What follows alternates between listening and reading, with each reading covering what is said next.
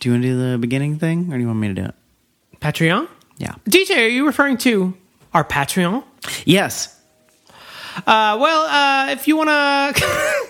If you want to come on by to our Patreon page, just stop on by. We'll be on the front porch with a rocking chair. Rocking chairs. Got some sweet tea. Ooh, it's hot today. I'll say to DJ. Oh, it's a hot one out. I'll be doing some whittling. Yeah, you'll be whittling, and I'll be commenting on the humidity because, it's damp out. You know what it isn't that gets you? The heat. What isn't the thing that doesn't get me? You know what'll really get you? Patreon.com/Your Inner Child is an Idiot. Wow. Give us money. Let us do this. Seacrest? That segue was masterful. And here's number 39 climbing up the charts. It's Pitbull with some shit. Before we get to that, of course, I'd like to talk about Proactiv. All the celebrities use a Proactiv.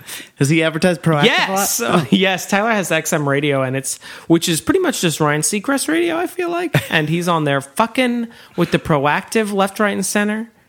So anyway, on with the episode. The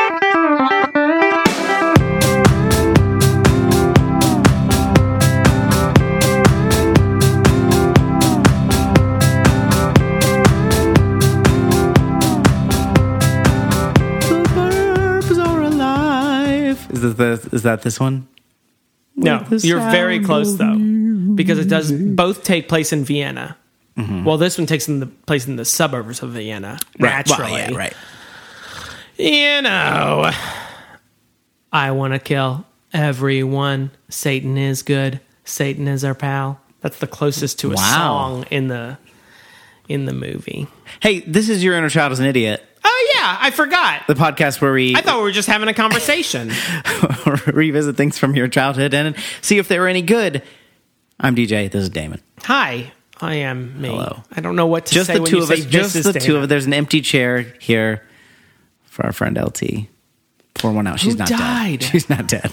So let me tell you my memories about the Burbs. Go. I'll get... Hold on. Don't start yet. Get comfy. Yep. Want to get my lean on here. It either is or is not the exact same as The Money Pit. That is my memory of this movie. How is it the exact same? I get them confused. Oh, okay. That's what I'm saying. That's my memory of The Money Pit and The Burbs combined, because I'm sure I've seen them. I'm sure I've seen both of them. Them being the Burbs of the title. I've seen the Burbs titular and Burbs. The Money Pit, and I know they're not the same movie, but Right. they've sort of mushed together in my mind, and I don't remember either of them. You know why? Tell me why. T. Hanks. You got a T. Hanks. You got a T. Hanks in there. But you got a T. Hanks in your boot. I don't get like Castaway and Philadelphia confused. Well, no. Although he does lose weight in both. Yeah. So maybe. And he does perform his own dentistry in both. Not true. Oh.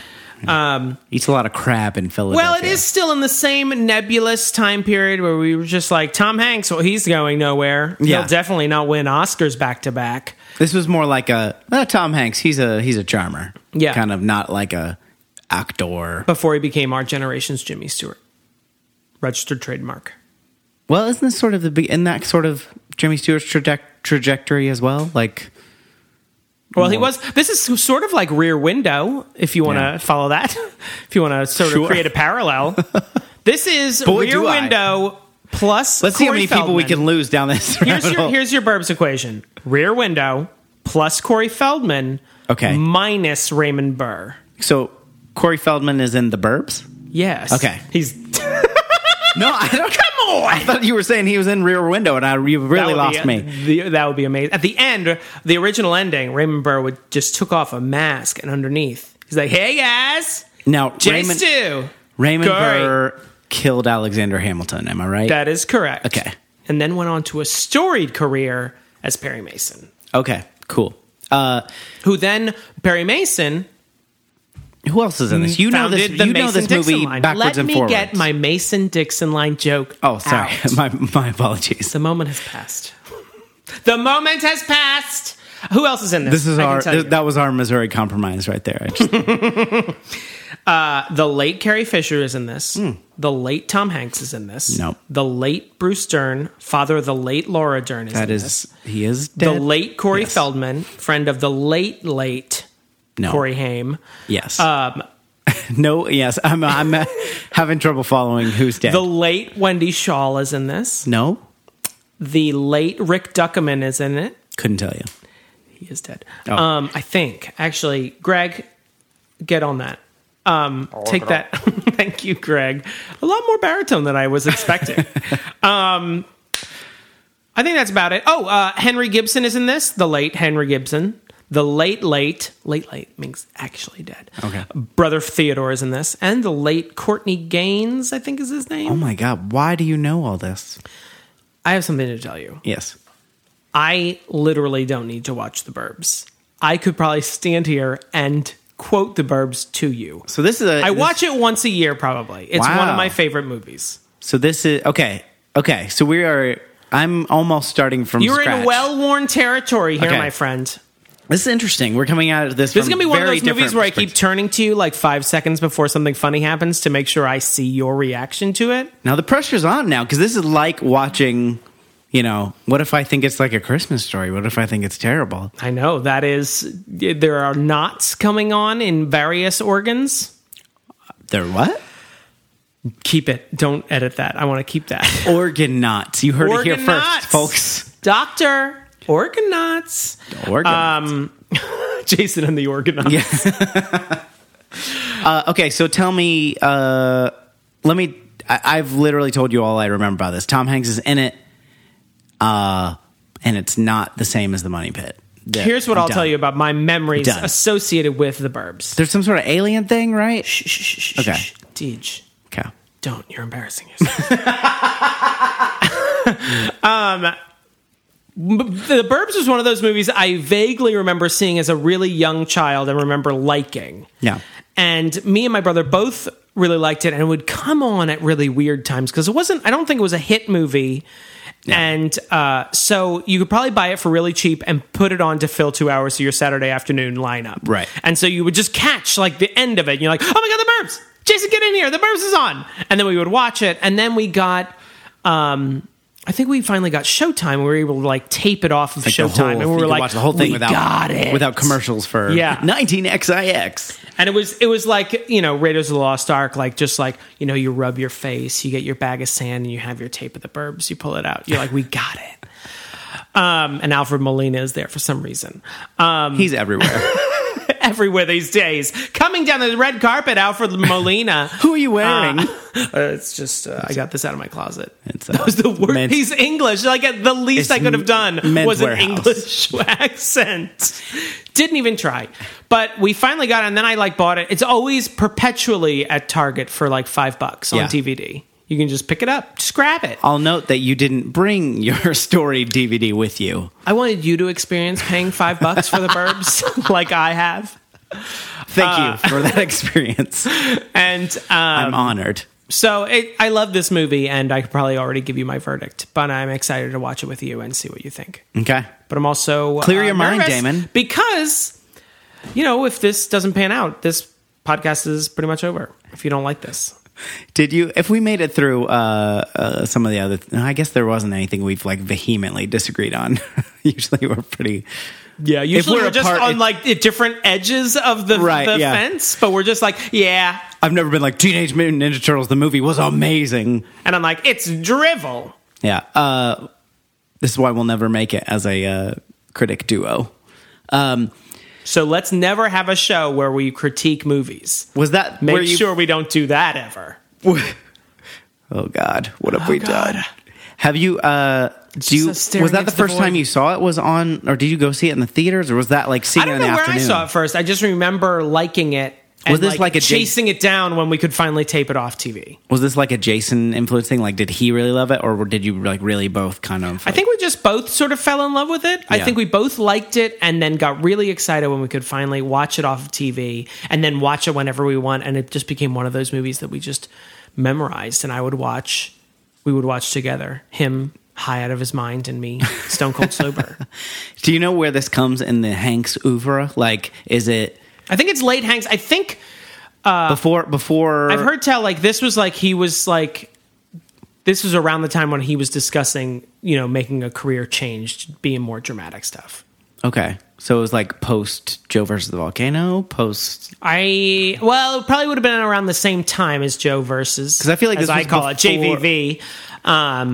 Because that I think was 90, and I think this is 89 or maybe 88. Okay, so because I feel like early 90s were the Meg Ryan, the sort of like. But Philadelphia is like 92. That's true, but it was like he wasn't in it. Like there was some overlap, but he definitely had like the like yuck it up. Like kind of big and, that kind of yuck stuff. Yuck it up. Yeah, that's what he used to say, antagonize his own audience. Well, starting with Bosom Buddies and then like going on from there. And then he went to like the sort of like romantic comedy era. Right. Which, I mean, neither one of them like ended abruptly. This is still at the tail end of his slapstick era, which the Money Pit is in. Right. Bachelor Party is in. Yeah. Although I think Bachelor Party is pretty early on in his career. You ever seen Bachelor Party? No, I haven't. I saw it way too young. Way too young. Like, it's in the Porky's, like, Revenge of the Nerd vein. I'm like, oh, no. I can't be watching boobs. Mother. Oh, heaven forfend. Mother, take this away. Oh, my stars. The Devil's Tube. Definitely, my mom. The Devil's Tube. I don't know. All right, we're going to watch The Burbs. You can find it on Damon's DVDs. You can also find it on... Come on by. You can find it on Amazon to rent or buy as of right now, as of May. It used to be on Netflix, but I think they took it off like in one of their purges. One of their great purges. It is. They do that like every month. They're like, I don't know, you're going to have to see what's on. I'm like, okay. We'll be right back after we watch the movie.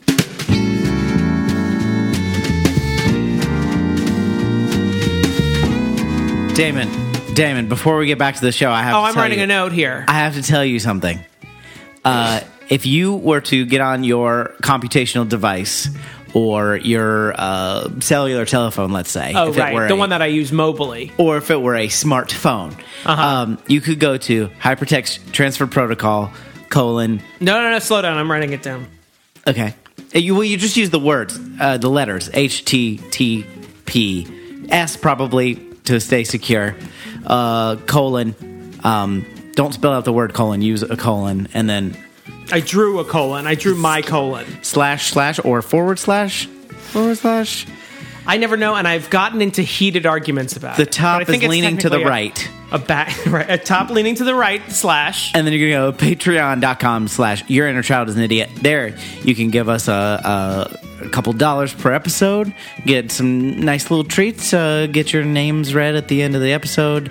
All the things your mom said you couldn't do. Yeah, all that kind of stuff. She said to you, you'll never have your name read on some nerd's podcast. You'll never amount to anything. I bet you'll never even get your names read in the credit of a thing that I don't know what it is. Exists yet.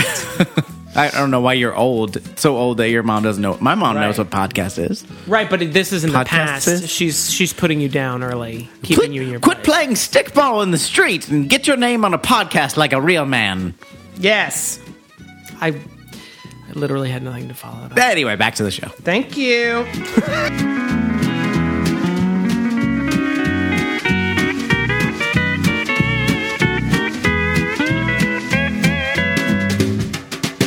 I want to kill everyone. Satan is good. Satan is my pal. And we are back. Yeah. The Burbs. We watched The Burbs. Burbs. Okay. Now, according to IMDb trivia, I don't like to lead in with this, but that is actually short for suburbs. Huh. Yeah. Yeah, okay. So that's why there's that little apostrophe in there. I thought it was like newspaper blurbs and they just took the L out. So I was... No, that would be apostrophe B, apostrophe Yeah, herbs. I see now what my mistake was. I put the apostrophe between the B and the U. Yeah. Do you want me to take a crack at this? You know this story really well, so probably you should. Yeah, I can hop in anytime you need me if you need you can relief. help me out. We're going to do a quick... Tag me, bro, if you need help. Quick recap. The whole story takes place on a cul-de-sac in the suburbs. The burbs, if you will. Tom Hanks plays a kind of high-strung neighbor that's trying to... he's taking a staycation to kind of reduce his stress level. Carrie Fisher's his wife. They have a son. There's other neighbors. There's Art, who lives next door. He's kind of the buddy. What's the actor's name that plays him? Rick Duckerman. Yeah. Duckerman. He's been in a bunch of other movies. I reckon from a ton of stuff, especially around this era. Early I think 90s, he's from a lot of Joe 80s. Dante, who directed this movies. And then you got Bruce Dern, who plays the militaristic neighbor across the street with the fashion plate wife, played by Wendy Shaw, who does the voice for the wife in American Dad. Then there's an elderly man who lives down the cul-de-sac with a Bichon Frise, little puppy dog, Walter. And then the Feld, Corey the Greater lives across the street. Corey Feldman plays this teen Ricky, whose parents are gone this entire time, and so he's kind of got the run of his house. And he's supposed to be painting his house. That's his task. Yeah, delivered unto him by parents. And he basically gets like 2 brush strokes done the entire movie. He just kind of goofs off. He's like a stoner slacker kind of guy. And kind of I guess it makes me annoyed to say this, but kind of the audience surrogate, and he's just like kind of along for the ride, and he's mad about it. This is all amazing. I mean, don't make me into Corey Feldman is why I'm mad about that. Don't throw that on me. Although that's how you might see the world, The Burbs, but it's not how I see it. But there's been recently they've had some creepy neighbors moved in, the Klopeks. That's right, the Klopeks, and is that a Slavic name? He says that several times. And they're doing some things that are all very weird. They're like, they only come out at night. They take their trash out with the car, but only drive it down to the end of the driveway. And they're like digging holes in a thunderstorm in the middle of the night, all this kind of stuff. In hoods, in like cloaks. Yeah. It's all very weird. And then, and so, Tom Hanks' character and what's his name again? I already forgot. Ray and the others and Mark, through a series of hijinks, try to investigate this and uncover. At one point, Walter, the old man, goes missing, and so they think they've murdered him ritualistically and buried him in the. So they end up. The Klopeks leave town for a day. They invade, they bust into the house, and then there's this. Oh, at one point there was also these crazy noises and lights from their basement. So they go in, they think something's going on in the basement. This is actually, you started so strong, and now it's just like crumbling before my face. No, I'm getting there. And then there were lights, and then I had to mention that earlier. They had seen had really loud noises and lights from their basement, so they had to go check that out. They get down there, and at one point, they're digging in the basement because they think they've moved the bodies from the backyard into the basement because there's a giant furnace, like old school furnace that's they've used it as a crematorium and they've buried the bones down here. So they start digging. Tom Hanks hits a gas line and the house explodes, nearly killing him.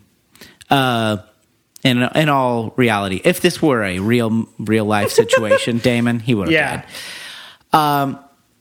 Where's the verisimilitude, Joe Dante?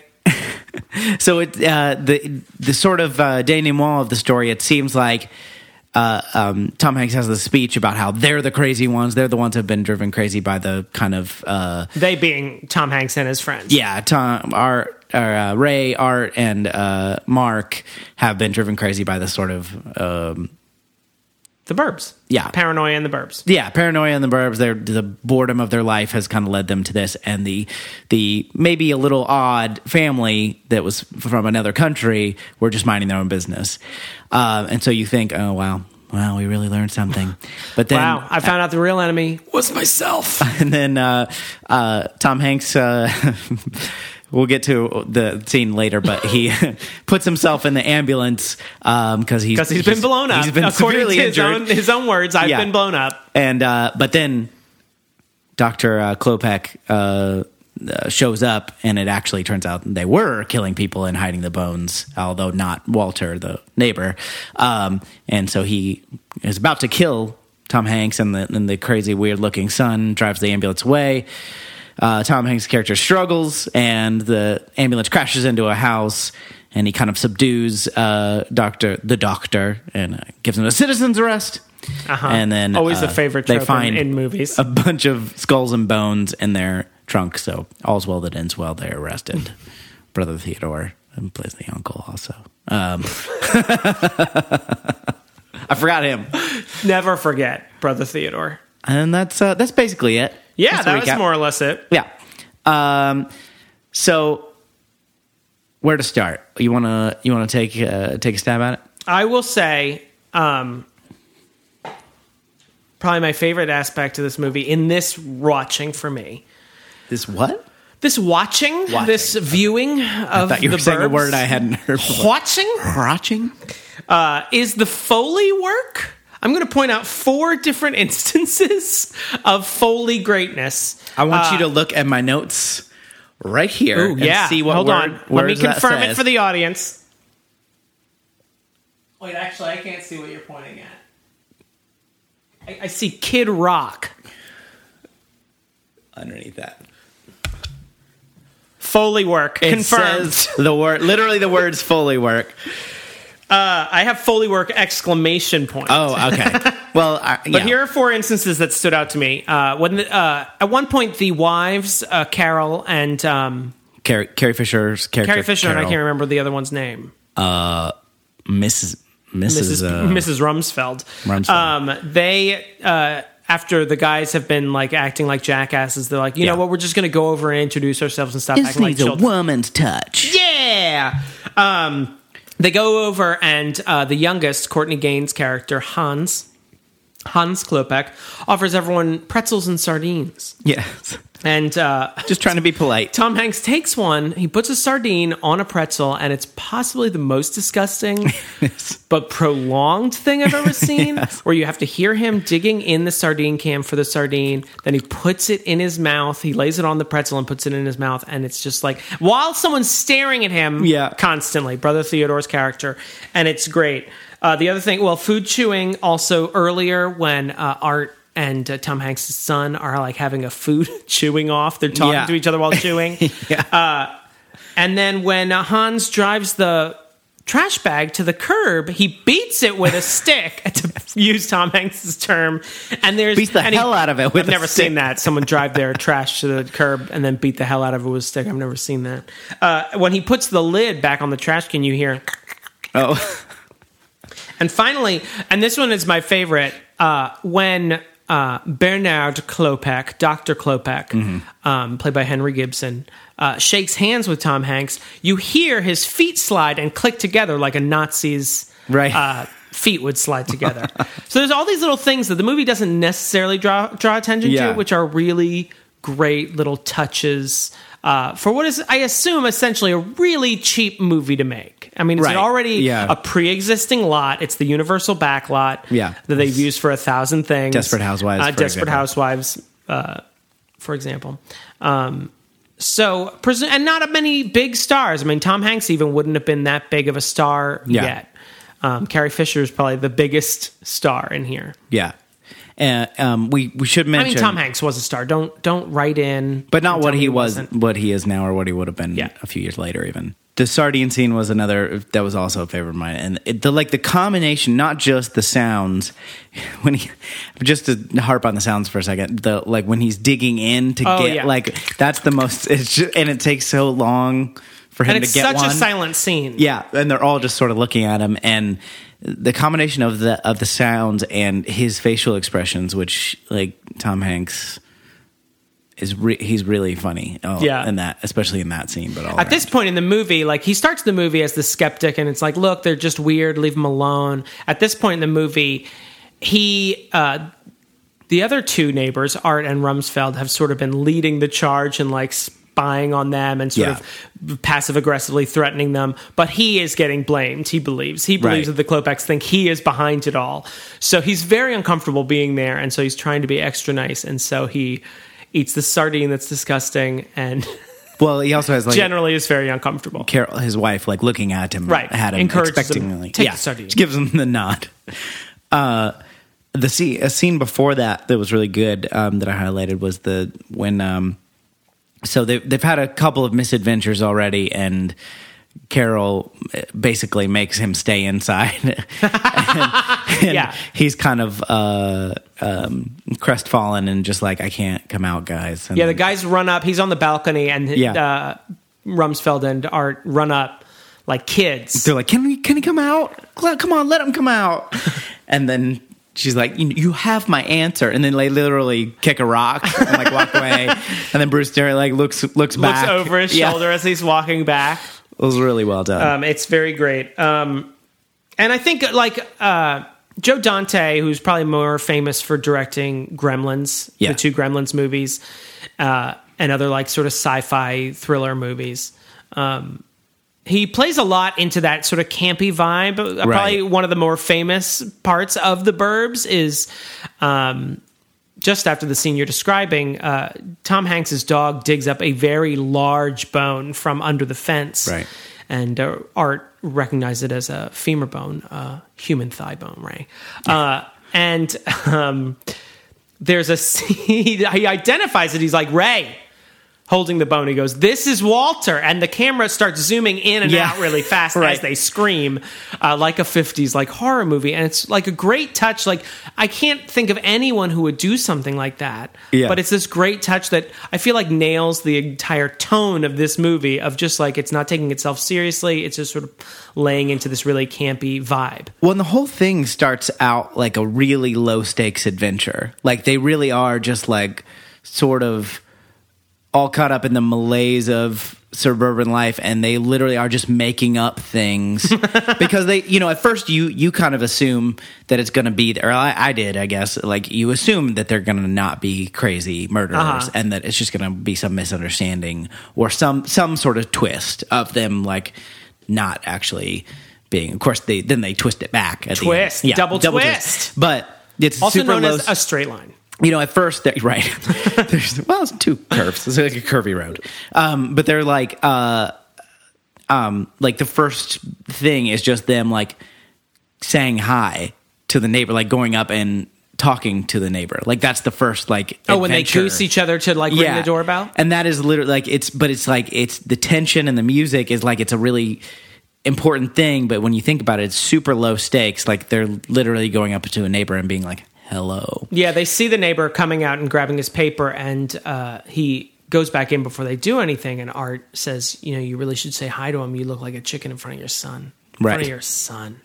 And, right when, Tom Hanks is like, okay, fine, we'll go talk to him. The minute they take their first step, the music kicks on. It's like, bam! Right, yeah. And of course, as soon as they step on their property, the neighbor's property, like the wind kicks up and it gets darker. Yeah, and then you've got Feldman being like, dudes, across the street. I will say, one of my notes is this movie has the exact right amount of Corey Feldman. Yeah. You do say he is the audience surrogate, and that is sort of proven by the last line of the movie where he looks directly in the camera and says, I love this street. But, overall, he is like an ancillary character. He's like sort of orbiting this world, but he's never really involved as much as you would think Corey Feldman's agent would really like him to be. It's like Parmesan cheese on a pasta. Like it's heavily cheesed. There's a lot of Feldman in this, but you aren't getting out of here without some Feldman. You're okay with it. You're like, I like cheese. It's all right. This amount will do fine. But at Olive Garden, it's like, okay. Okay. All right. Brenda? Teresa, that's enough. Why'd they brought 2 women to do the cheese? One was doing fresh cracked black pepper. Oh, the fucking pepper now. Yeah. I'm going to need both of those. Keep on cracking. We've got the really good quote from Mark from Mr. Rumsfeld. Rumsfeld, like Donald Rumsfeld is the joke, I think. Well, I think it's he says Rumsfeld. Somebody has some Rumsfeld, but I think that is probably the joke. Is that the? But when they first come in, when the wives decide they're going to have their moment, like actually meeting the neighbors, the uncle is the first only adult there. There's the creepy, like kind of redheaded, weird. It's not often you see a swarthy redhead, but this movie found one. And then you've got the uncle played by Brother Theodore, which we'll get into later. But I didn't have any idea who he was, but we did some light digging and found some interesting stuff. But he's just kind of this very taciturn, very stern, like, yes, welcome in. And at that point, he also is like, he thinks that Ray is... right onto them, so he is like throughout that entire scene, he never stops staring at Ray. He is always right beside Ray. Right. Like, no matter what he does, just staring him down and being just completely taciturn. Well, and what does he do that he says something? You are the one who lives next door. Well, but he says something to Rumsfeld. And he says, allow me to reenact it for you. It's a running gag that people keep asking what ethnicity, what nationality their last name is. And so at one point, not Donald Rumsfeld, Mark Rumsfeld says, Klopek, what is that, Slavic? Yeah. And Brother Theodore, breaking eye contact finally with Tom Hanks, turns to him and says, no! He goes, about a 9 on the tension scale there, Rube. Yeah. He calls him Rube a couple times out that scene, which is really great. I don't want to jump ahead, but I feel like the Catherine O'Hara, for me, at least this time viewing, you may disagree, but for me, the Catherine O'Hara MVP award for this movie goes to Bruce Dern for me. Because I feel like every scene, he does the exact opposite of what I am expecting him to do. I mean, he's sort of played up, or at least written as a stereotypical, very military, like he was obviously in Vietnam, might have a little bit PTSD. Right. But he's very militaristic. Every morning he comes out, he puts the flag out and raises it up on an automatic, flag raising device. It's called a flag raiser. And I mean, he wears fatigues almost throughout the movie. Yeah. Some camo, gear. What was I talking about? You were giving him the MVP award. Yeah. You were in the middle of giving him an award. So I feel like, he could be played as really gruff and really stern, but there are several moments where Bruce Dern takes in the exact opposite approach. A lot of times he's like creepily friendly during that scene when they're getting to know each other. There is a scene where he's perched on top of his own roof with binoculars and like rifles while eating animal crackers with presumably milk. He's just very charming, like, throughout the movie, and he might be my favorite character, at least for this time watching. I mean, I can't disagree that he's an excellent character in this, but I mean, I have to give it to Hanks, man. Like, having not really... Even over Brother Theodore? Well, without the context of what we learned about Brother Theodore's life later, it wasn't that... It was interesting, but not he was, Tom Hanks is brilliant in this, especially as the movie goes along. And he becomes more and more frazzled. More and more unhinged. And at the end, this is what we touched on a little bit before, when he's like injured, he's blown up, he's kind of like all bandaged up, and he's like, take me to the hospital. He like flaps himself on the gurney, and then no one, I don't know where like the police and the medics are during this whole exchange. They have this big argument. Art and Ray have this big argument. No one's around. But there's just an ambulance sitting open with a gurney out. There's this understanding that Art, Ray, and Mark are all going to jail. Oh, yeah. There's an understanding that Ray is going to go to the hospital first, and probably Art should too. Ray and Art should both go, because they've both been severely injured. Art by clipping a power line and shocking himself. Oh, yeah, I forgot. Yeah, I was like, well, he wasn't in the blast. Oh, no, right, he got electrocuted. His fingernails were black after that. But yeah, and so no one comes by for a second, and Ray actually picks up the gurney and throws it in the ambulance and then jumps on it.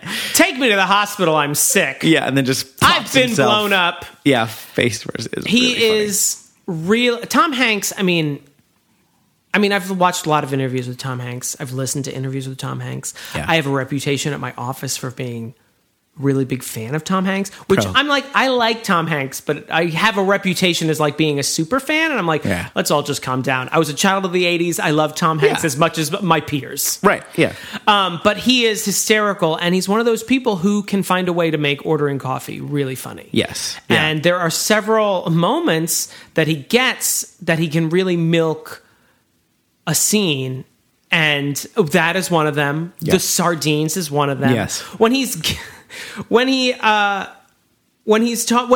That first scene when Courtney Haim or Hans Klopek comes out of the house to get a paper, right? Art's like, you should go say hi to him, and he's like, yeah, no, he's busy right now. He's like, he's not busy. He's getting a paper. He's like, yeah, I mean, I just can't. They're just like sitting there, and he's just so like casual about it. There are two moments that I love with Carrie Fisher and Tom Hanks where they bicker with each other, and their bickering is so nonsensical. Yeah. It's Tom Hanks yells so loud, like so much louder than her. And she's so exasperated. But the first scene where he expresses he doesn't want to go to the cabin that they usually go to when they're on vacation. And he goes, it's just, 4 hours in holiday traffic just to wait in a dank, wet cabin for that neighbor with the giant head to get drunk and fall down the stairs. And Carrie Fisher gives probably my favorite line of hers, which is, he's a hydrocephalic and I don't think we should make fun of him. And then later they're arguing because she's becoming exasperated by the fact that he's just palling around the neighborhood, spying on the neighbors. And, he's like, why don't you go to the lake? I'll hang out here at the house and I'll clean it and it'll be spotless when you come back. It's like, why don't you go outside? And he's like, how do I go outside? And she's like, go get a tan. And he's like, what am I going to get a tan in my pajamas? Yeah. And it's just like nonsense. Like, what are you guys talking about? But he's just really good at those moments. Yeah. Like, he's like, I'm in a comedy. Okay, I can do it. What's the napping thing when Art comes over to talk to him and Ray is napping? And he's like, oh my God. I'm trying to nap. Like that might be, as a kid, the moment I realized that Tom Hanks might actually be a really good actor. Yeah. Because when I get woken up, I'm very upset. Right. I get really grumpy and whiny because I don't have the energy to actually be angry. Right. And you sleep like 2 hours a night, so you need those 2 hours. I need those moments. Yeah. And there's a scene where Tom Hanks is taking a nap in the backyard, and Ray, this is the scene with the femur bone that they finally discover. But Ray comes back to tell him what the big plan is, and Ray's just like, I'm just lying here with my eyes closed trying to get some goddamn sleep. It's just so whiny. And then he gets hit in the face with a door accidentally by Carrie Fisher, and he grabs 2 beer cans and crushes them with his hands. And I'm like, that's something I would do. Well, and she's like, did that make you feel better? And he gives it a meh kind of hand gesture while he's holding his nose. While we're on the subject, what did you think of the women in this movie? They were underdrawn, but and the Wendy Shaw's character, which is the Rumsfeld's wife,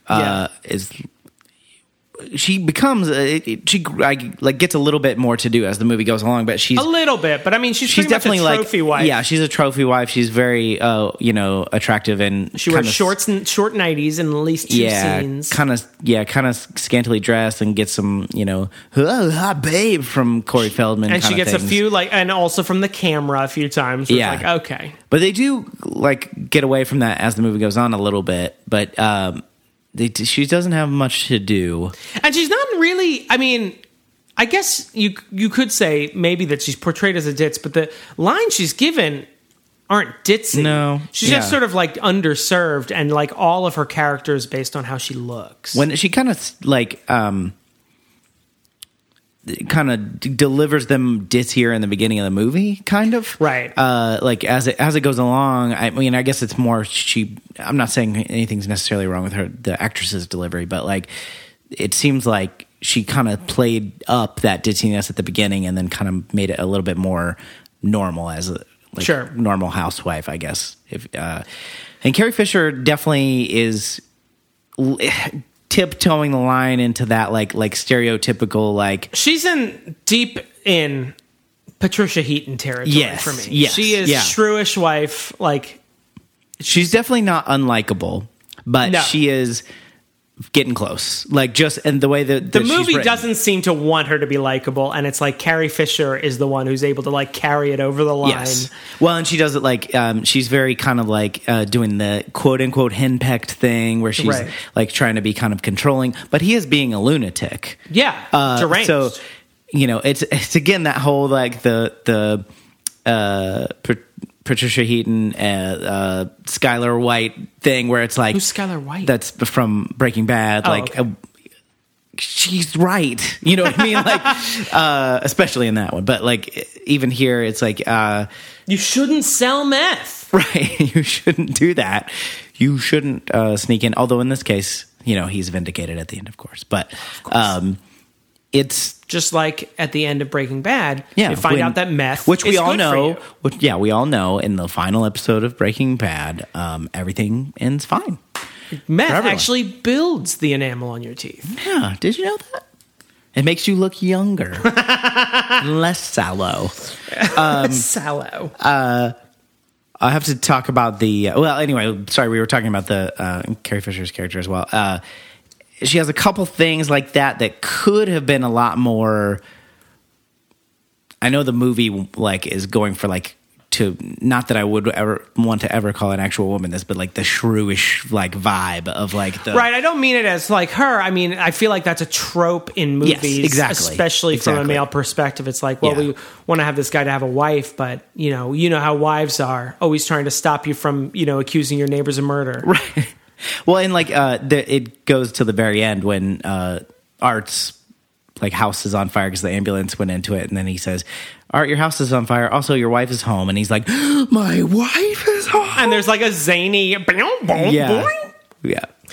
The last thing I want to sort of say, and we've sort of circled it a little bit. I remember one time me and my brother were toying. We probably weren't entirely sober, but we were toying with the idea that this... could be theoretically a play because it all takes place in the same location. And we were playing along with the idea of making it into one of those annoying remake Broadway musicals. Right.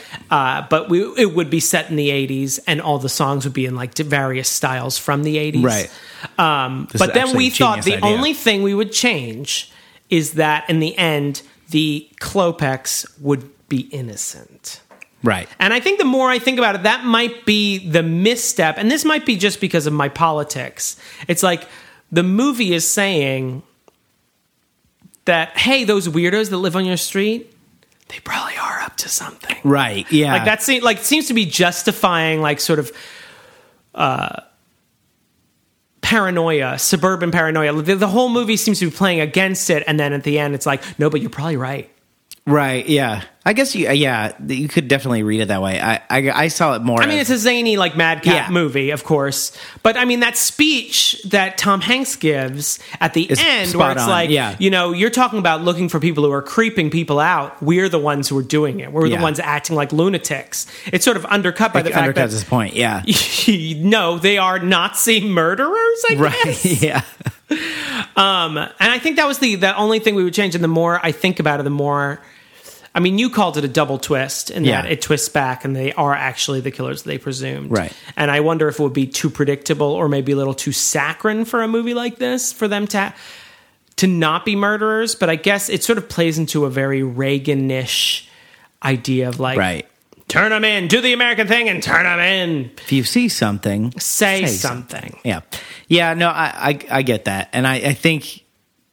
Yeah, I agree with that context, too. Also, don't break into people's houses, even if you suspect them of murder. You shouldn't be doing that. Very early on, I don't remember which character, but somebody's like, we should call the cops. Or it was Ray, I think, that's we should call the police. And they were like, what a bad idea. They don't say why, but they're just that's a terrible idea. Yeah, exactly. And we were like, no, actually, I mean... And Carrie Fisher actually says later on, she's like, before someone sets themselves on fire or falls off a building, why don't we go over and meet them? And both those things happen later in the last scene. Yeah, it would be interesting. It also then furthers the idea that the women were wrong and were, castrating their men by not letting them protect their families. It's true, and I think what they were probably going for was exactly what Corey Feldman breaks the fourth wall and says at the end, which is what a crazy street, huh? That's really probably they were no, there is no lesson, but. Because of he does give that great speech, which is a valuable lesson, which is hey, maybe check the mirror every time you're trying to think, your neighbor's creepy. It totally cuts the legs out from under that lesson, completely. Yeah. We have to talk about the trash pile, which is one of my favorite things. It's one of those great touches. Yeah, very early on, one of the first creepy things that happens is that Hans, the redheaded kid, creepily opens the garage door, drives his hoopty down to just the end of the driveway. Headlights. Yeah, no headlights. Pulls the giant, clearly heavy trash bag, stuffs it into the trash bag, and then slams it as hard as he possibly can with this stick over and over, beats it, and that's when to fit it into the can. Yeah, and that's when we get the Tom Hanks line. I'm like, I've never seen that. I've never seen somebody drive their car, beat the hell out of it with a stick. But another line delivered by Tom Hanks. Yes, it starts to pour down rain, and so they're going to go look at the trash. Ray and Art and Mark are going to go investigate what's in there, but it starts just like thunderstorming. They're like, it'll be too suspicious and weird, and it's raining, and so they go home and they decide to do it in the morning before the trash comes. But the trash comes early, I guess, or earlier than they thought, or something, and so the trash man, played by one of the guys also from the Gremlins, and that other guy who's in Gremlins 2. Robert Picardo. Yeah. Dick Miller and Robert... Dick Miller is like in all of Joe Dante's movies. And I think he started in... what's his name? He's the dad in Gremlins, right? No, he's the next door neighbor. Okay. And he... what's that? Roger Corman. He was in a lot of Roger Corman movies. That's where he got his start. Joe Dante learned under Roger Corman, I think. And that's where Dick Miller comes from. And then Robert Picardo, I think, becomes a bit player for Joe Dante as well. John Dante, just not even forming the correct words with my mouth parts. So they're the trash men, and they're sort of bickering as they're... I like that you were just like, and I'm continuing. I'm done with your self-flagellating about your mispronunciation, which I'm going to edit out anyway and make you sound like a lunatic. So those two are sort of bickering as they collect the trash, and then so their Art catches them as they've just put the Klopex trash in the can. Mm-hmm. So he pulls it all back out and he's dumping it on the street, and then the other guys come and they do it too. So there's this big pile of trash, and of course nothing's in there. And the trash man's like, "Who's going to pick up this mess? We're not going to clean this up." And Bruce Dern says, "You're going to pick up the mess because you are garbage man." But eventually they leave, and the trash pile just literally stays there for the rest of the movie. People drive through it. They give a couple. They don't really overstate it. No, it's just like they'll do a pan. They'll just do a pan over the street, and you'll like, what is? Oh, right, the trash from earlier. Yeah, they don't like hammer it, but it's definitely there the entire rest of the movie, which is an excellent touch. And everyone runs over it. And then, so yeah, I had the MVP as Hanks. I just feel like, is that unfair to give it to Tom Hanks when he's he's obviously the star of this movie? It's like giving it to Michael Jordan. You want a medal or something? Like, come on. I mean, we would give the MVP to Michael Jordan. I guess that's true. What's the other one? Isn't there something else in like sports where you're like, hey, second best. Good job. You I didn't think of you, but when I think about it, you were helpful. Let's just say, like that in sports? If we were to remove Hanks from the equation just because he's Tom Hanks, I would definitely give it to Bruce Dern. So I think we can agree at least Bruce on that. Dern.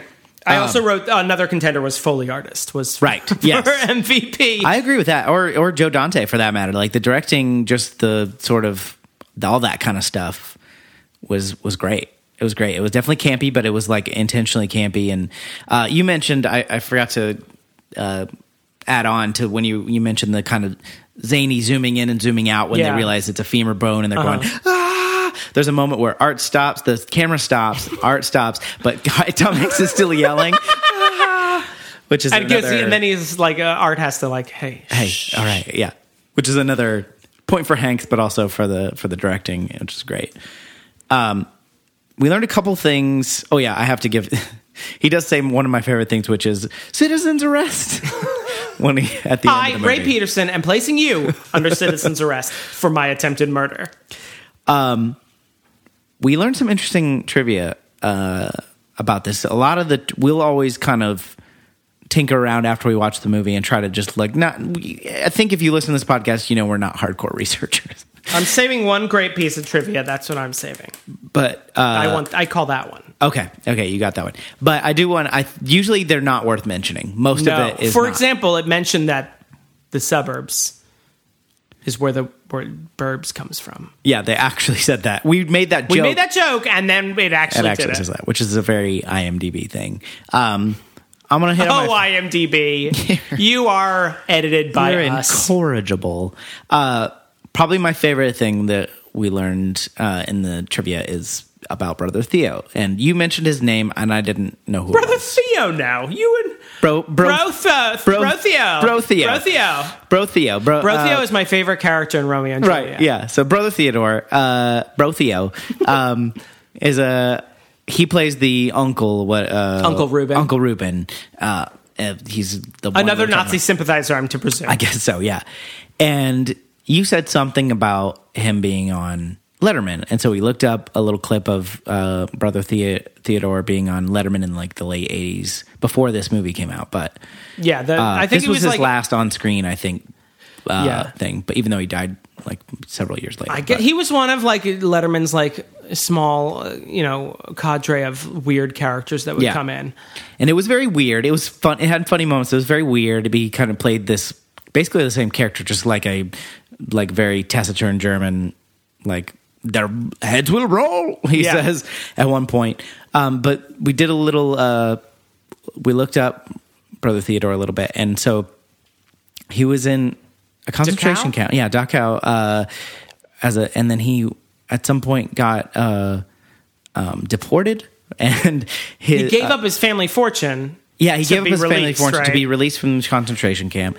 And then he also got deported from Switzerland for some reason. And then he ended up in Austria. And Albert Einstein, who was a friend of his family, and possibly a lover of his mother's. Yes, exactly. Helped him escape to the United States. He has like the most fascinating story. And apparently he instantaneously became life's MVP. Yeah, it was very interesting. He's not great in this, like he's not great, but he doesn't what was it, he worked at MIT as like a janitor and challenged people he worked to chess matches. Stanford as a janitor, and then getting some recognition by defeating 30 professors at once in chess or something. Like, incredible story.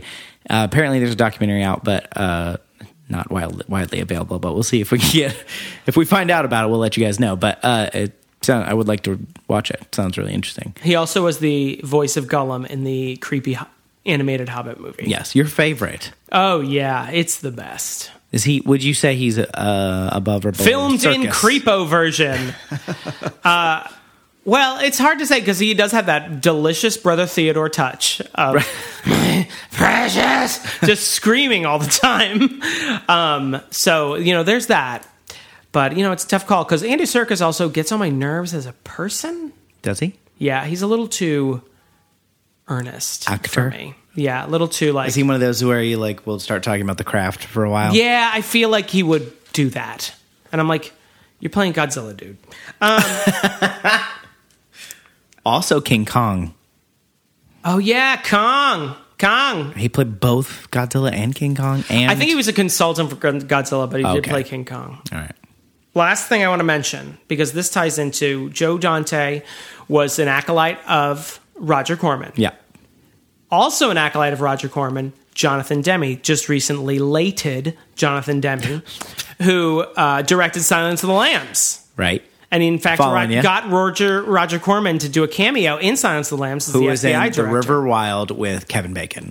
And they both played Meryl Streep. They would put each other on each other's shoulders and put on a little trench coat. Done. No, but Queenie in little this known movie, fact: Meryl Streep is actually 3 children. She's just that talented. Queenie, the Bichon Frise. Do you say frise? I think so. It sounds like I've made it like it's a baked Bichon item. Frise. Queenie, in this movie, played Precious Buffalo Bill's Bichon Frise in Silence of the Lambs. Weird. Precious. What year was that movie? 1991. Okay. So, wow. I mean, that's within the lifespan of an actorly Bichon Frise. Also, I feel like the moment I was nervous, as I explained at the beginning of the show, that you wouldn't like The Burbs, but I feel like the moment it won you over was when Tom Hanks and Rick Duckerman start walking towards the Klopek's house, the music starts going, and there's everyone gets their own eyeline shot where it shoots to Corey Feldman watching them, and then it shoots to Bruce Stern watching them, and Wendy Schaal watching them, and then the guy who plays Walter, and then it cuts to the dog also watching them. And they got the dog to squint, so it looks like determined as well, and you laughed, and I was like, I think we're going to be okay. Yeah. No, I definitely... Your inner child was not an idiot for liking this. Yes. I'll give you that. Mine was, I guess, maybe an idiot for not. You were an idiot for missing it. I don't know how much I would have liked this. You know what I mean? It was. I don't think it's unlikable for a kid, but I don't know. I honestly don't know. I feel like there's a lot of stuff in there for a kid. There's a house that gets blown up. There's a Feldman. There's crazy camera work. There's a Feldman. Yeah. There's a Carrie Fisher. There's, when this came out, things. Murder Satanists, a dream sequence. Yeah. When this came out, though, this type of movie would creep me out, I would think. Oh, really? Now, like, you'd had, like, the creature, like, Gremlins and, Ninja Turtles or whatever had, cartoony characters that you get into. But this, I don't know. It's hard to say. Gremlins, like, legitimately, the original Gremlins legitimately scared me. I saw that too early. So, I don't know, but it's a good movie. I definitely go back and watch it. I don't know, about once a year. I'll see. We can watch and give it some tries. But this is great. It's a great movie. Great. Tom Hanks is worth the price of admission, as usual. You should check him out. He's done a lot of other things. Road to Perdition. Cloud Atlas. Cloud Atlas. Those are good ones. That one he did with the Thomas Julia Crown Roberts. Affair. Yeah. No, not Thomas Crown Affair. No, Larry Crown. The brother of Thomas Crown. Right. The Larry Crown. The lesser-known Crown. I really, really like Lady Killers. I know it's not everybody's favorite. Waffles. We must have waffles. We must have waffles. He plays a really great creep in that. What do you think, everybody? You can call our hotline, 615-576-0525. I was just going to say a bunch of numbers. I was just like, I'll trust him to edit that to be 9991. And thank you so much to our patrons, including Larissa Maestro, Dan McIntyre, Ghost in the Burbs, Amy Parman, Joshua Nicholson, and Jonathan Day. I sure hope Ghost in the Burbs appreciates it. Yeah. Tell us what you think. You can email us at yourinnerchildisanidiot@gmail.com. Call us at the hotline. You can find us on Facebook. You can find us on Twitter at YICIAI. You can find us on Instagram, where Damon it does a very poor job of posting things. It's the one thing I asked him to do. I had one job. For fuck's sake, he never does it. Well, thank you guys so much for listening. We really appreciate it. And we'll see you next time. Do you think Ghosts in the Burbs is actually the ghost of the Naps, the people who used to live in the Klopek's house? Maybe. We've now done her entire screen name. We've done Ghost, and we've done the Burbs. And we've done the movie, the Japanese drama In the...